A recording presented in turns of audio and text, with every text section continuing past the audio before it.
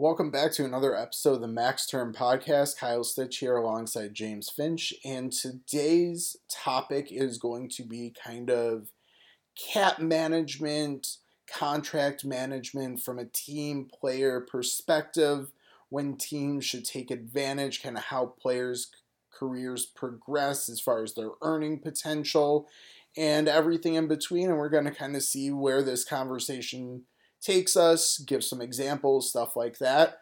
If you have any questions on anything we kind of talk about, feel free to hit us up on Twitter or Threads at AFP Analytics. AFP Analytics on both, really. Our personal accounts can be found there as well.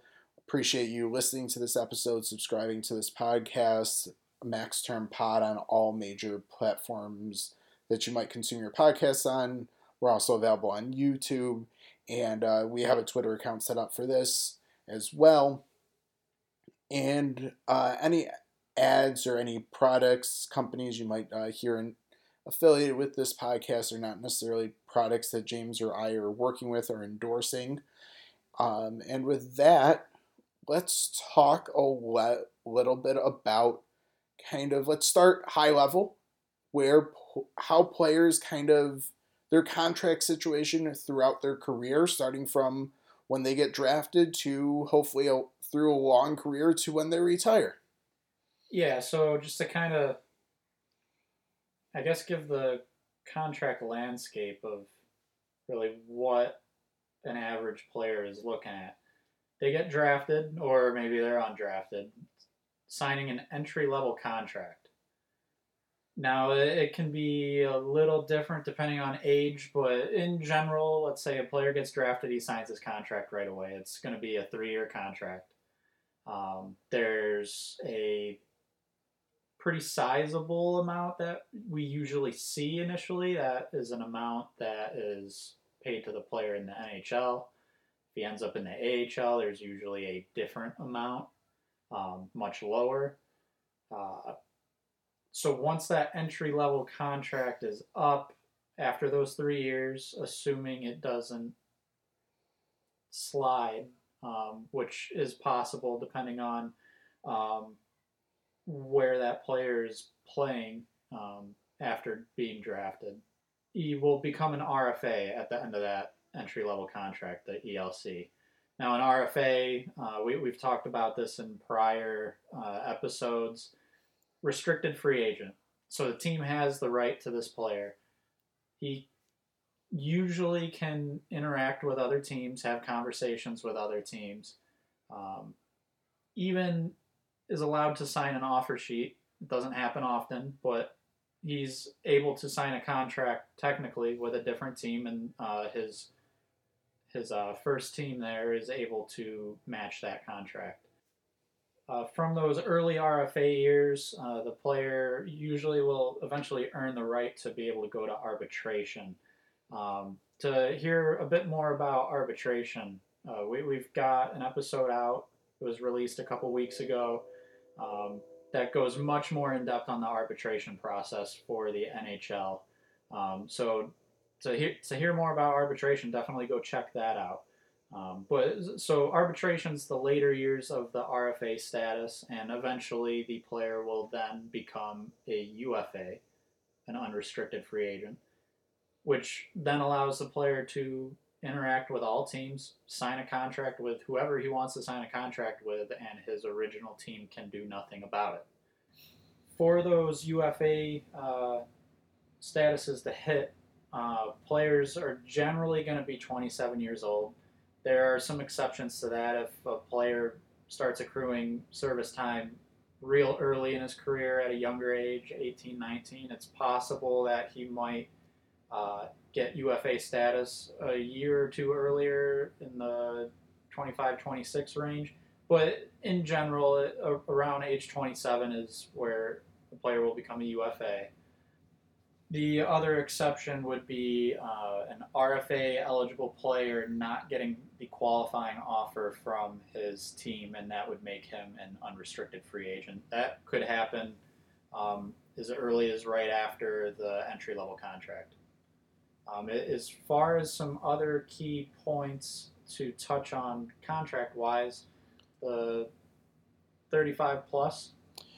Yeah, so generally players will play out most of their career in that kind of timeline that we just laid out, starting entry level, RFA, RFA with arbitration rights, unrestricted free agency, and then once the player turns 35, things kind of come full circle for them. So there are only 2 points with a couple very specific exceptions in a player's career that they can put in what are known as performance bonuses in their contract. Basically, they get paid more money if they hit certain milestones. On that entry level contract, right when they come into the league, so higher picks are going to get more bonuses kind of included in that contract, and they're very specific as to what type of bonuses they're in the collective bargaining agreement, the agreement between the players association and the league. There's very specific kind of criteria for what can be set, and players that are picked higher will generally add more kind of incentives to those contracts. And then the other time where there's a few less restrictions, it's a little less rigid as to what those bonuses can entail. There's still some rules that you can't tie things to, but it's once a player turns 35. So basically there is an acknowledgement that once players start to get toward the end of their career, their performance declines. And so teams were hesitant to pay big money. So kind of the compromise was saying, hey, if you still perform well, we'll pay you more. We're fine with that, but we want to see that performance. So that's kind of what put performance bonuses back on the table for players that are 35 years or older. And again, they can be tied to like games played, points, stuff like that would generally be where players will earn more of their incentive. And the other important thing with 35 plus contracts is there is an automatic no movement, no trade clause, and they also cannot be bought out. So once a team signs this contract, like Pittsburgh did with Jeff Carter a couple years ago, they're stuck with it unless they can trade it and the player agrees to that trade for the duration of that contract. So bonuses can either be applied to the season that just ended. So obviously you have to go through an entire season to see if the player hit a threshold. Like if they have to score 20 goals, you got to wait till all games are played to see did they hit those 20 goals. Even if they hit early in the season, it's still at the end of the season when it is all figured out. So the bonuses can be applied kind of retroactively if you did not use long-term injured reserve into the previous season, the season that just ended, provided you have enough space. So let's say you have players that earned $1 million in bonuses.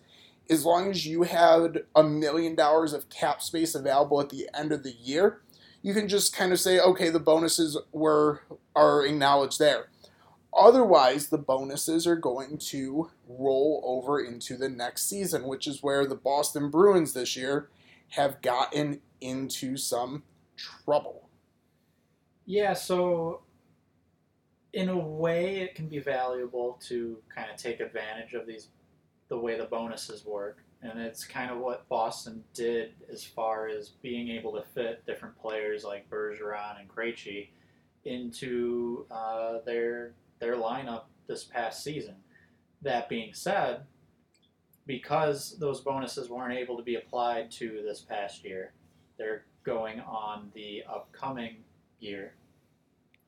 And that's kind of caused a little bit of cap issues for the team. So while it could be beneficial to take advantage of the way that works, initially there's always a cost to it, and Boston's kind of dealing with that right now.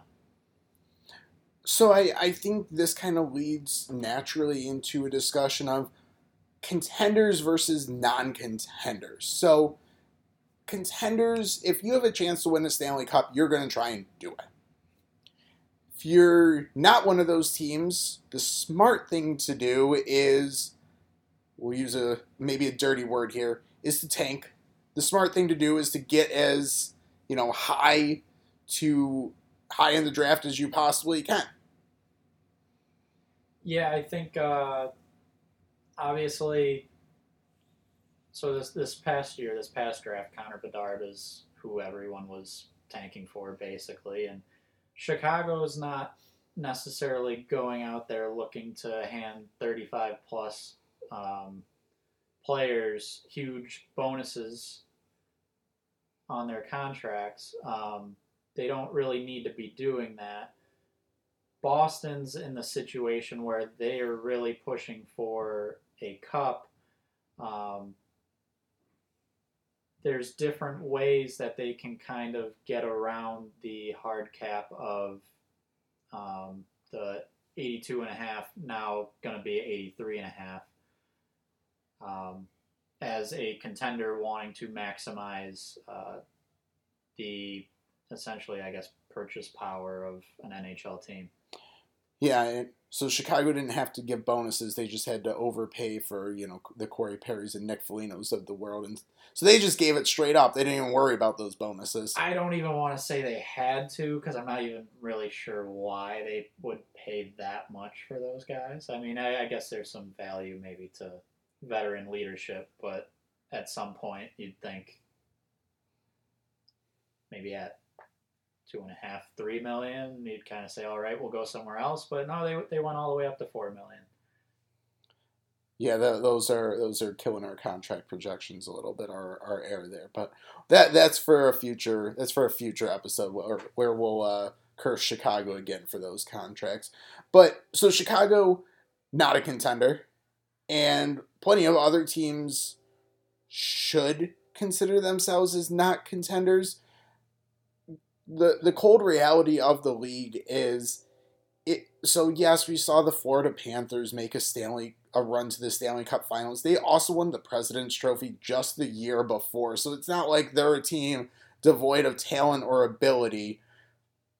The reality is a lot of times when you sneak into the playoffs, yes, anything can happen in hockey. Yes, a hot goalie, but if you're sneaking into the playoffs, that's that's great. It's fun for your fans, but for your long-term success, unless you're being propelled by an incredibly young roster, it's not doing you a whole lot of good. You kind of turn into the Minnesota Wild of recent years. Go back a couple more years, the Detroit Red Wings. I know they had a streak that they wanted to keep alive, but at the tail end of that streak, they really made some moves that they still really haven't recovered from. Yeah, there's some teams that really try to uh, put a quality team on the ice, and they're never really good enough to be a top contender, and they're never really bad enough to eventually become the top contender. And I guess Nashville got close to a cup once, but they're kind of another one of those teams that just kind of gets stuck in the middle. Um, yeah, it's kind of, I think, beneficial to acknowledge where your team is at, and some tougher years might actually be beneficial in the long term. I kind of have a philosophy personally that give it a run for maybe 3 years with your core. Whatever you identify as your core group of players, give it a 3, 4, maybe 5 year run with some tweaks coming in those last couple of years with your core group of players. So the Toronto Maple Leafs right now, I think, are a great example. I think they've kind of hit the end of the runway and they really haven't taken off. Might be time to kind of put the brakes on, go back to the terminal, keeping with this airplane reference here, and maybe reassess what's going on here. Yeah, I think that this is where we can really dive into cap management and an example. So Toronto, they're at the point now where their core is no longer young, cheap players. They're still pretty young, but they aren't cheap anymore. And needing to re-sign all these guys, it changes um, it basically changes your salary cap structure as a team where you're very top heavy. And for trying to build a contender that's going to go deep into the playoffs, we've seen time and time again that the teams that end up winning are able to put out not just one or two really good lines, but three or four really good lines. They've got a lot of defensive depth.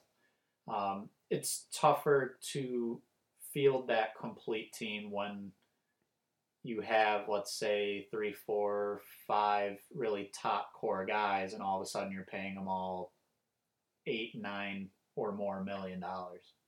Yeah, when Toronto kind of started on their path, what they did made a ton of sense. They had an Austin Matthews, Mitch Marner, Willie Nylander on their entry level contracts, where that's the cheapest that they're ever going to be in their career, at least for a top line player.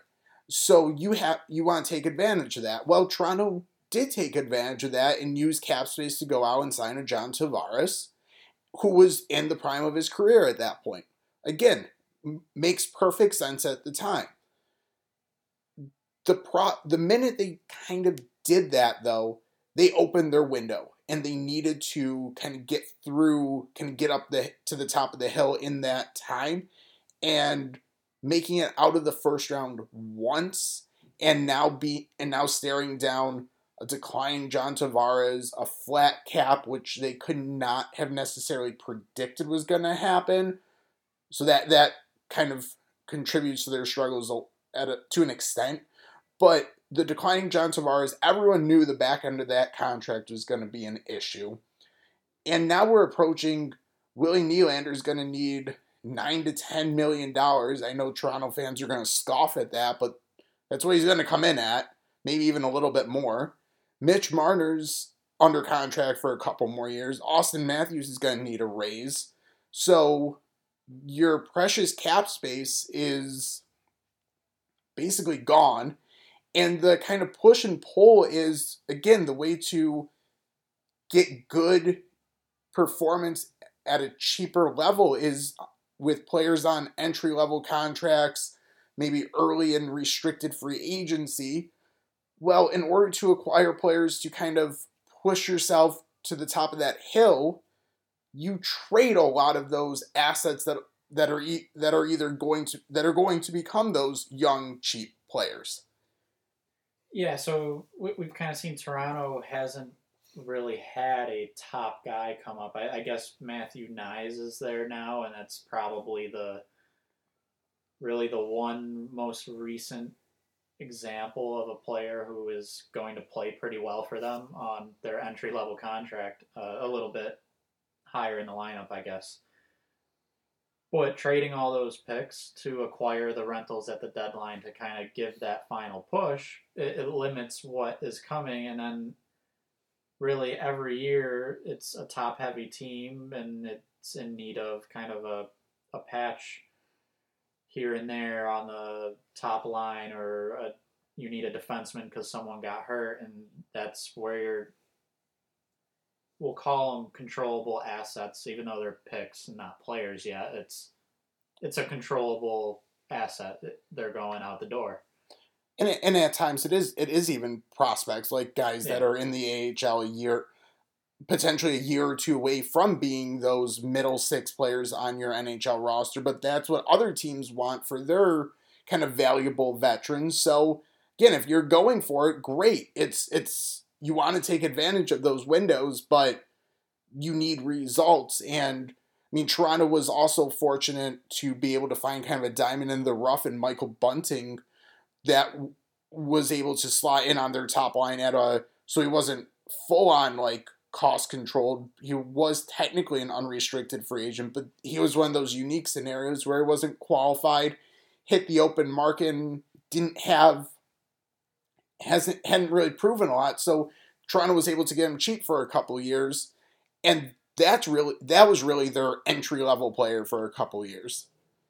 Yeah, it's kind of what the cap strap teams are really needing to do as they go into free agency, and they're looking for that diamond in the rough. And it's always nice when you can find it, or find that player.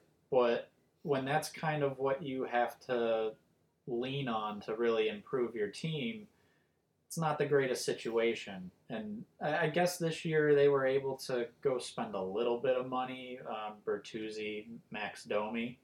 Um, that's $8.5 million combined, those two. So that's good. That'll help a little bit. But they've just kind of been stuck in this same process of we don't have a ton of money to spend because our top players are taking up a ton of our payroll. How can we maybe find a diamond in the rough, I guess? And it hasn't been quite enough. And like you said, there's a window open with core players, and it feels like they're kind of at the end of that, especially because Nylander needs a new deal. Matthews is going to need a new deal, and the prices are all going up.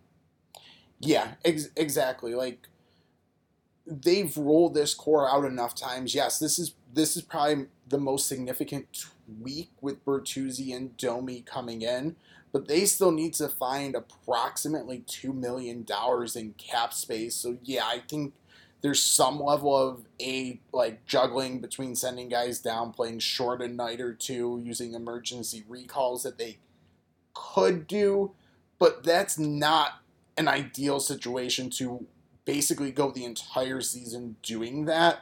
And Matthew Knives, who you're counting on to probably be in your top six, it's going to be one of those guys that that right now, they're going to voluntarily have to send down to the AHL just to have the cap space to be compliant.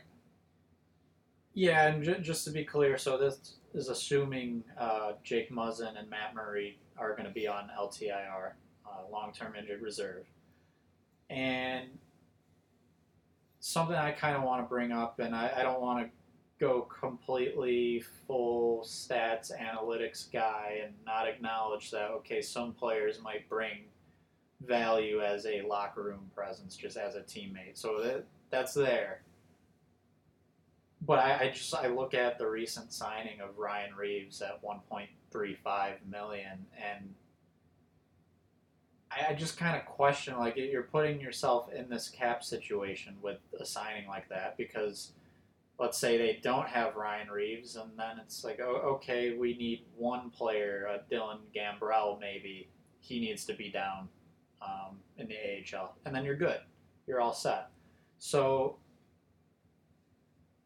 a little questionable as far as cap management, in my opinion, to sign a player like Ryan Reeves, because I think what we're ultimately leading to with this conversation is they still kind of need to make a move. Yeah, they haven't solved their cap situation. And I was playing around the other day with this, and yeah, it's if they don't have Ryan Reeves, this is a very, as you said, Dylan Gambrell is maybe an AHL player anyways. Like, you put him on waivers, send him down, him and Reeves not on the roster, well, there's your space and you're good to go and you have a fine roster. Now, I don't see a path to them being cap compliant without trading a TJ Brody, a Willie Nylander, which might be the idea anyways, because again, I think it's time to shake up that core. I might lean towards a Mitch Marner being the one out, just for, I think, value wise and kind of how much cap space he'll free up. But it seems like Brody and Nylander are going to be the odd guys out, or you have to, again, do this juggling act where you're sending Matthew Knives, Holmberg down, Gambrell, maybe trying to sneak a defenseman, a Connor Timmins, through waivers up and down. Don't have any leeway with your goalies now. Like, I don't know. I guess I just don't know how Toronto doesn't end up trading one of these core pieces. One, to retool their roster, but two, to really get themselves out of this cap situation, give them a little more flexibility down the road. Yeah, I think another part of the roster to talk about here with Toronto, if you want to talk about, at least at this point in their careers, just polar opposites, TJ Brody and John Klingberg. Brody was, and Toronto fans aren't necessarily happy with Brody. He didn't have a great playoff. But regular season, he was one of the best defensive defensemen in the NHL. John Klingberg, who is a new addition, they signed him for $4.15 million. Doesn't really know how to play defense, which is interesting because he's a defenseman. He'll provide a little bit of value offensively, I think, and I'm sure he might even get some power play time looking at their roster, but that would be interesting cap management, in my opinion, if they brought in John Klingberg and then, as a result, pretty much they need to move out someone like TJ Brody. It's probably not as well. No, I'm going to say, at least for me, I think it's just as ridiculous as signing Ryan Reeves. It's at some point self-induced, the cap problems, and I think that's kind of where they're at right now. Is they've put themselves in a position where they're going to need to move someone who's ultimately an important piece of this team. So I think kind of the idea of like the self-induced cap problems, I think that's kind of a good transition to kind of look back broader across the league. And there's kind of two ways teams get themselves into cap trouble, kind of going towards that ceiling and the salary cap. Toronto's kind of in the middle here, but really the ways you end up pushing against that salary cap ceiling, the amount you really can't exceed with some, exceptions, loopholes, is you sign some bad players to bad contracts, give them more than they're worth, and you do that for multiple players. Or you just have so many good players that you're paying fair value that eventually you have to start making tough decisions. So Toronto, I think, is really in between because the Nylander contract's fantastic. The Marner deal's fine. The Matthews deal's good to fine. But then, as you said, John Klingberg, they chose to do that. Ryan Reeves, they chose to do that. Like, I think Domi and Bertuzzi are probably needed additions, but those were decisions that they chose to make. They'll probably be fine for the year. They chose to trade for Jake McCabe, who's, again, maybe not the problem, but there's just more money. They chose to bring in Matt Murray. Again, he probably out for the year on long-term injury reserve, so his cap hit is kind of inconsequential, but they made some decisions, but also had some guys on good players on fair contracts. And I guess John Tavares at this point is also in they chose that, but that was a while ago. So I think a team that's kind of on the poor contract side, the Vancouver Canucks, have kind of voluntarily put themselves in cap trouble. We've had a lot of people engaging with us at AFP Analytics talking about Elias Pettersson's next contract. And one fantastic point that was made is, had the Canucks not basically put themselves in a bad cap situation a couple years ago, Elias Pettersson's probably under contract for 5 more years at like $8.5 million. Yeah, it's as opposed to, so we had a projection over 10 million this year for his new contract on an extension. He's got 1 year left at 7.35. That was a shorter deal. It was a bridge deal to get to a long-term contract. And like you said, they weren't able to do that long-term contract in the past because they've put themselves in a tough spot. They've spent $8 million on JT Miller. Miller was probably a little bit before they had to pay Pettersson, but yes, well, you have Tyler Myers. They had to buy out Oliver Ekman Larson. there's just a lot of questionable decisions as far as where they're using their cap space, or I guess now lack thereof. Um, who was they had someone Michael Furland, I think, who had a decent season before they signed him. But it was kind of one of those moves that, well, why would you make that move if it's going to keep you from locking up your franchise star? Um, they just don't have a lot of good quality for the amount of money that they're paying players, and this kind of becomes a little bit of a discussion of how do you want to handle keeping your young players, as far as what kind of contracts are you looking to sign them to and when. Yeah, and this has been my personal blight against NHL teams for 5 years now. 2018, yeah, 5 years now. I've been banging on the don't give bridge contracts to young players if you're an NHL team. I don't know, I tweet this article out probably once, twice a year about how giving bridge contracts almost always is going to come back to bite the team. I guess the flat salary cap the past couple of years maybe makes it justifiable to do a bridge deal to an extent. I'm still not going to sit here and full on endorse it. Made it a little bit more justifiable. But this offseason, if you're a team with a player who just finished their entry-level contract, or so like in Anaheim with Trevor Zegras, for example, I think he's probably one of the better examples. Montreal actually already did this with Cole Caulfield. You really should do a long-term contract this year because the cap is as low. The cap's not getting lower than it is right now. Next year it's going to go up probably about $3-4 million, and that's probably going to be the increase for each subsequent year in that ballpark. So we kind of project our contracts based on cap hit percentage.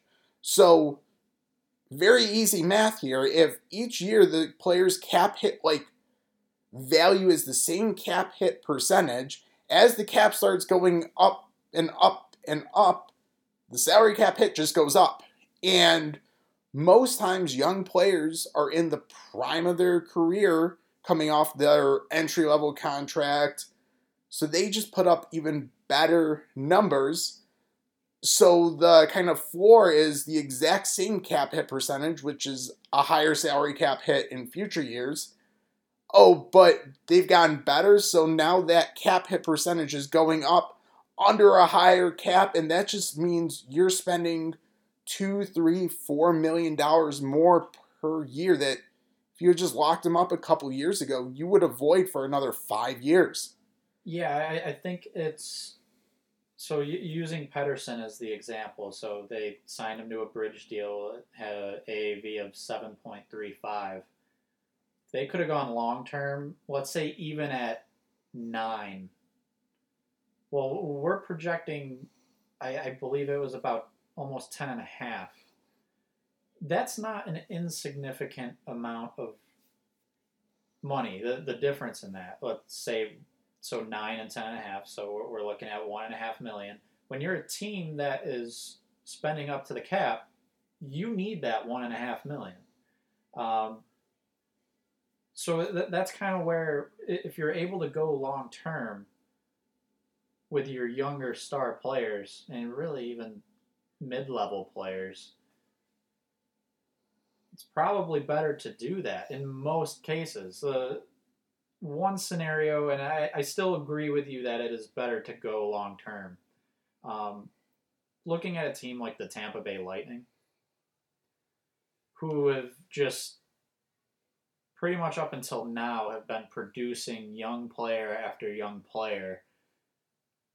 They've kind of had to do bridge deals from time to time on their defense. Cernak got a bridge deal before his long-term deal. Sergachev did too. It's different when you're a Stanley Cup favorite for I'll say half a decade. And then when you're the Vancouver Canucks, who are at best in the past 5 years a borderline playoff team and at times an obvious non-playoff team, you shouldn't be spending yourself into a cap situation where you can't give your young star a long-term contract and you have to bridge him. Yeah, I mean, this is kind of where we started the episode is you need to be realistic with where you are in your timeline. Tampa Bay, for half a decade plus, has been a clear Stanley Cup contender. So they've put their chips more towards the middle of the table. They've went for it. And that's completely justifiable, even if there is some kind of pain down the road. Canucks are definitely not a contender. And so I think looking at kind of teams who have smartly managed their cap as well, I like to an extent what the Florida Panthers did some years ago, where they were able to lock up Sasha Barkov to a long-term contract, Aaron Ekblad, Huberdeau, Weegar, however many years ago. And then, of course, those guys were traded for Matthew Tkachuk, who they subsequently locked up immediately to a long-term contract. But I think that the team that's already capitalized on this is the Colorado Avalanche. Nathan MacKinnon they went long with, Mikko Rantanen, Gabe Landeskog, Cal McCarr, Sam Girard, Devon Tays. Like, that's their core rate there. And they were able to, like, some of those guys were the best contracts in hockey for a couple years. Yeah, so I remember the offseason Taves was traded from the Islanders to Colorado, and he really had a breakout season with the Islanders there, but we were thinking, like, this guy should be getting paid. Ended up signing a 4-year contract for 4.1 annually.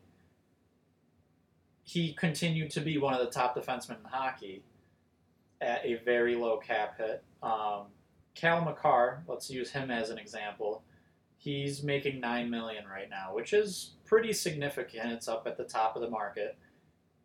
When he's making $9 million, let's say for the 2025-26 season, when we know the cap is going to be, I'll say, roughly $8 million higher, that 9 average annual value on his contract, that $9 million, it's going to start to look like a good deal for the Avalanche. Another example with the Avalanche that you brought up was Nathan MacKinnon. He's going on to his big long-term deal now. That was it's going to be paying him $12.6. But when he was coming off his entry level, they were able to lock him up long-term at $6.3 million. They won the Stanley Cup. Nathan MacKinnon, a 100-point player, making $6.3 million. That's exactly what we're talking about as far as the value of locking up your younger players long-term. Yeah, so Colorado, I think, is the team that's capitalized, and the team now that seems to be trying to do this, seems to be on the rise, is the Buffalo Sabres. Some people were questioning what they were doing, but they now have their probably first 2 line centers and a solid top 4 defenseman locked up for the next 7 years for under $20 million. Tage Thompson and Dylan Cousins, both around $7 million. Then Matthias Samuelsson, they signed before he even scored an NHL goal. They signed him to a 7-year contract as well for a cap hit just over $4 million.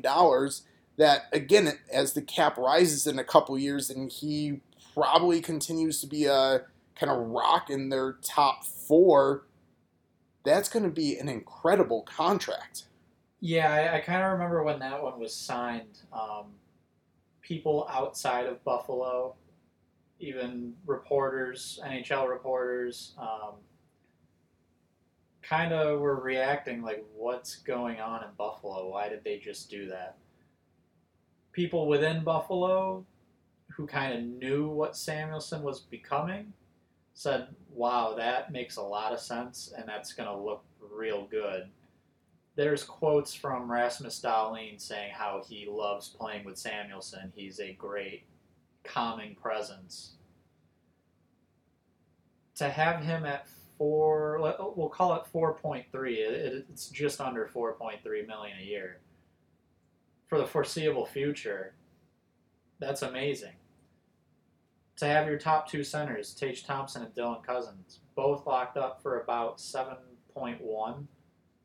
We're already seeing players who are maybe not quite as good as them signing for bigger deals. And those two just signed their contracts. Buffalo is kind of doing what we think teams should be doing, signing their young players long term, to avoid then in, let's say, a few years, if they were going to sign a bridge deal, to avoid all of a sudden having that much higher cap hit. I think we're going to see with Buffalo, they're going to need to sign an extension with Owen Power. It's the first overall pick. He's probably going to get paid pretty well, and maybe right away we might be saying, whoa, that's a lot of money. Let's say he gets 7.5, 8 million over a 7 or 8 year contract. It might be a lot right now. 2-3 years down the road, Buffalo is going to be really happy that they signed Owen Power to that contract and not, let's say, a 2 or 3 year deal at 5 million, because Owen Power might end up turning into that $10 million, $11 million defenseman 3-4 years from now. Yeah, I mean, Buffalo, I'm not going to say lucked into Alex Tuch as a player. I think they identified him as someone who would be a tremendous centerpiece to bring back in the Jack Eichel trade, but they did luck into his contract a little bit as well. Like, I think that's a very under the radar, one of the better contracts in hockey right now. Like, Alex Tuch is an elite top line winger right now in his career, and his cap hit is less than $5 million a year. We just saw like Tyler Bertuzzi this offseason get signed for a higher cap hit, and I take Alex Tuch as a playmaker more than Bertuzzi there, and Tuch's going to be with Buffalo for a while as well, so that's huge. And I think the other important thing to kind of say with like doing these long-term contracts is you also know what your cap situation is going to look like for more than just 2-3 years down the road. You can really shape how much space you have, which is important. So again, we talked earlier about, the best way to get high level performance at a low price is players on entry level contracts. So sticking with Buffalo, their forward prospect pool is loaded. It might be the best in the league. I'm not going to say their overall prospect pool is the best in the league, but their group of forwards in the pipeline, there's going to be very few teams, taking out like Chicago, is Connor Bedard going to play this year, but depth-wise and talent-wise, they're right up there. So the idea now is if Buffalo can, figure out where they're going to need to maybe be a little tighter to the cap, now they don't call up that Zach Benson or Isaac Rosine for another year so they can, push that entry-level contract one more year down the road. Could be why you don't see them bring up a Yuri Kulik who was one of the top AHL rookies this year. He might play a couple games in Buffalo, but they might keep it so he plays under the 10-game threshold to keep his entry-level contract from sliding and basically being able to pay him a cheaper amount for the one more year, because they might forecast out their salary cap and be like, oh, in 4 years we might be a little bit tight, so let's make sure we have Yuri Kulik cheap. Yeah, so to kind of tie all of this together, a example of them not going long term with a young player was Rasmus Dahlin. They signed him to a 3-year, so a bridge deal, $6 million. Issue with that is now they're probably going to need to sign him to a max term contract, 8 years, and it's probably going to end up being around $10 million, is what's believed to be coming his way. Buffalo can afford that right now. It's not going to put them in a tough cap situation. But if they would have been able to sign him to maybe an 8x8 years ago, well, then that's going to save them $2 million for the next bunch of years, and that's not what happened. So they're probably going to end up needing to pay Dahlin around $10 million, and where the importance of those younger players. So right now on the roster, there's Jack Quinn, JJ Paterka. They're going to need new deals in a couple of years, but you talk about kind of how you want to decide bringing players up, possibly being able to extend some ELCs. It could be very beneficial now that you're going to be paying some players higher value like Dahlin to have the Zach Bensons, the Yuri Kuliks, the Rosines, to have them on those entry-level deals, because this provides a lot of cheap depth so they can bring those players up while your team's playing very, very well. That's ideal. To connect back to what we talked about earlier, Toronto Maple Leafs, they don't have that prospect pool. So they don't really have those players to bring up right now that are on cheap deals that can provide a high value. That's kind of just the risk you take when you build your roster a certain way. That's really why we are ultimately saying sign your young players, your top young players, to long-term contracts. It's going to put you in the best possible situation. So we're gushing over kind of what Buffalo's done the past year, 2 years or so. I don't think it's a coincidence that they've kind of beefed up their analytics department, brought in some really smart, respectable people to there. But just a couple years ago, well, we're a few more years removed at this point, they had a decision to make on Sam Reinhart. And they went multiple times with short-term contracts. Again, when I kind of came up with this concept of stop signing players to bridge deals, Reinhart was one of the players I was pounding the table, signed to a long-term contract. I contrasted Reinhart and Willie Nylander. Well, Nylander, Toronto went long, and that's worked out fantastic for them. Buffalo went short, and then short, and then short with Sam Reinhart, and got to a point where he really had the leverage in the situation and said, I'm not signing a long-term contract, and basically forced the Sabres to trade him because they weren't a contender. They needed to get, recoup some level of assets for him, and they ended up trading him to the Florida Panthers. So the deals worked out really well for both teams. Buffalo was able to get their goalie of the future in Devin Levi, as well as the first-round pick that they took Yuri Kulik with, who we've been gushing over as well.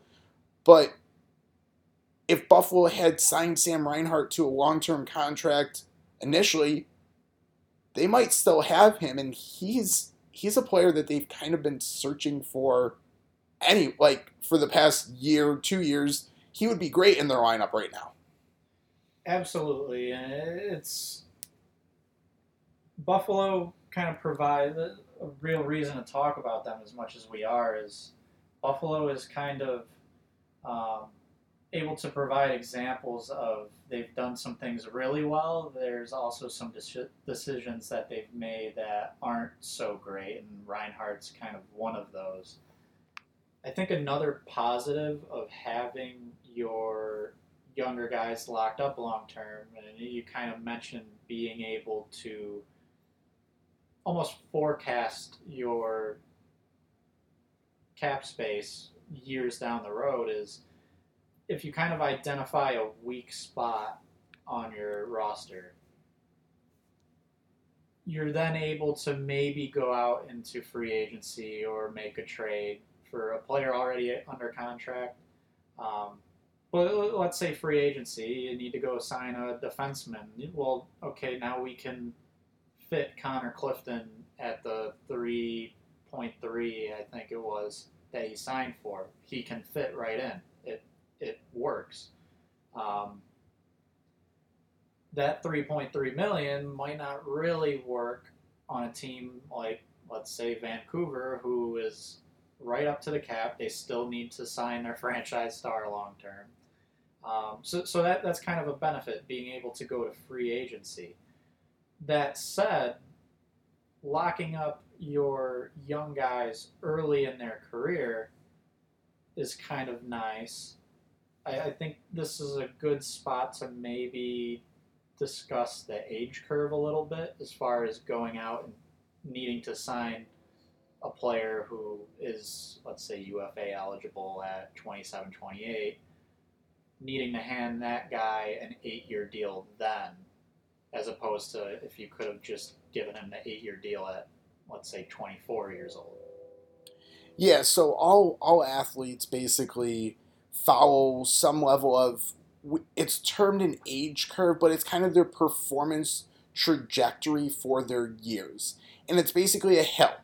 And the peak of the hill is, for hockey players, 23, 24, 25, 26, depending on position and other factors. Well, those are the years that our teams have the ability to have cost control over those players. Entry level contracts, restricted free agency, arbitration. But the team's able to dictate terms a little bit more. Well, at age 26, 27, 28, when players are eligible to go into the open market and get paid fair value contracts, or open market value contracts, I should maybe say there, is when they're still good, they're still really good, but they're walking down the hill, if you will. They're on the downside of their career.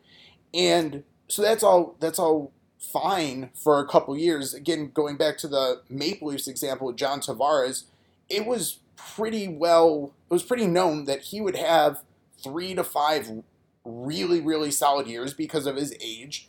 And then those last couple years of that contract weren't gonna look so good. Well, that's exactly what's kind of played out. So if you've kind of set your roster properly, where you've got your core taken care of, cost controlled, they're ascending together, kind of hitting the top of the hill in the same time frame, you have space to make moves, you have space to dip into, as you were saying, with like unrestricted free agency, you have that hole in your roster that you need that one guy. You're a little bit more okay overpaying him at that point in time, opposed to if you're, again, Vancouver or someone like that. You don't have the ability to do that because you haven't controlled your contracts well. So the ideal scenario to building your roster is homegrown talent through when they're in their prime, 24 through 27, and then probably having them locked up early, taking them to about age 30, which coincidentally, if you do an entry-level contract, then like a 7-8 year deal, that takes most players right around age 30, which is kind of the point where you start to get a little hesitant to have them. And then you can supplement as needed once you have your core in place at a controlled cost. I generally would consider a core first line center, top pair, kind of all situations defenseman, a goalie to an extent, but I'm not willing to pay $10 million for a goalie. And then I'm looking for probably a couple wingers or another center or something to kind of balance out my lineup. So this isn't a perfect fit into what you just laid out, but Steven Stamkos, Victor Hedman, Nikita Kucherov, Andrei Vasilevsky is the goalie. He's getting paid a lot, but a lot as in $9.5 million. So it pretty much hits that $10 million. That said, Tampa Bay is kind of a good example of homegrown talent, locked them up long term, and year to year they'll dip into free agency or maybe trade for someone. A mid-level player, lower level player, doesn't break the bank, but they're able to fit in that. Let's say this year, Connor Sheary at $2 million. They traded for and then signed Nicholas Paul long term. As the roster changes, some other mid-level guys might be able to keep or they lose them. They're still able to reach into free agency to try and patch their roster. Now, we've kind of talked about in past episodes, Tampa Bay might be close to the end of their window, but what I was kind of just talking about is what they've done for the past half decade plus. And it's kind of a good example of if you lock your core up long term, you'll be able to push for a Stanley Cup by reaching out into free agency to find your version of let's say to tie back to Buffalo, to find your Connor Clifton, just that guy to kind of piece into the blue line. That is kind of the way you want to go about building your team. Lock up your core long term at a young age. Yeah, I think Tampa's someone that probably earlier should have been mentioned. Don't forget, I think kind of the microcosm of this entire Tampa roster is Alex Killorn, who just left this offseason as an unrestricted free agent, but he was there on a long-term contract that he signed young. He was part of that core for that kind of Stanley Cup window, and now that they've kind of hit the end of that, he's moved on. He got a big payday to go elsewhere, and I think he's probably the perfect kind of example here. I think the one knock that I'll have on Tampa Bay, your point, like, oh, they're in their window, they might have to do bridge deals. Absolutely, kind of as they moved into their Stanley Cup window. I look at Nikita Kucherov, though.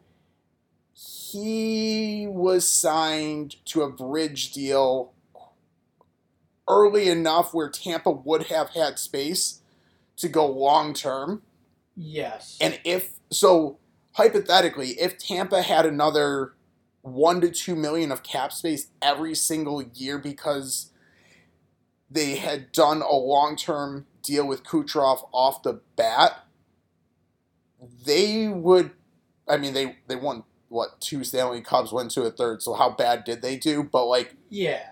Well, yes, you could be looking at keeping Killorn instead of having Connor Sheary and Tanner Jeannot or Nick Paul. But yeah, I guess that is a good example of they could have bought themselves a little bit more space if they had gone long term with Kucherov a little bit earlier. I think the other example with Killorn is just last year, Andre Palat as well. They had both of those guys long term, early, on good deals, and contracts expired, and it's just time. Team moves on.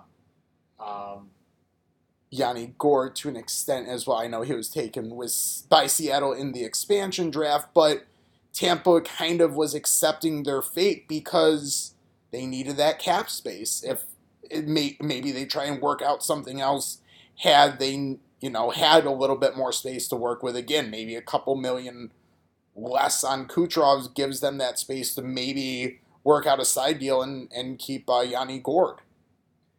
Possibly, and like you said, it could have been enough to maybe keep Killorn or a Palat last year. Um, that said, we don't know for sure what type of decisions they would make over the course of the years if they did have a little extra money from Kucherov. Do they find a way to keep Ryan McDonagh, who I think now we would say it's probably good that they were able to move his contract? If they had decided to keep him with that extra space, well, maybe now they can't move that contract. So it's tough in hindsight to really say what they would have done. It's more about what they could have done, and that leads us right back to sign your players long term while they're young, so you have that extra space to work with as the cap rises as the years go on.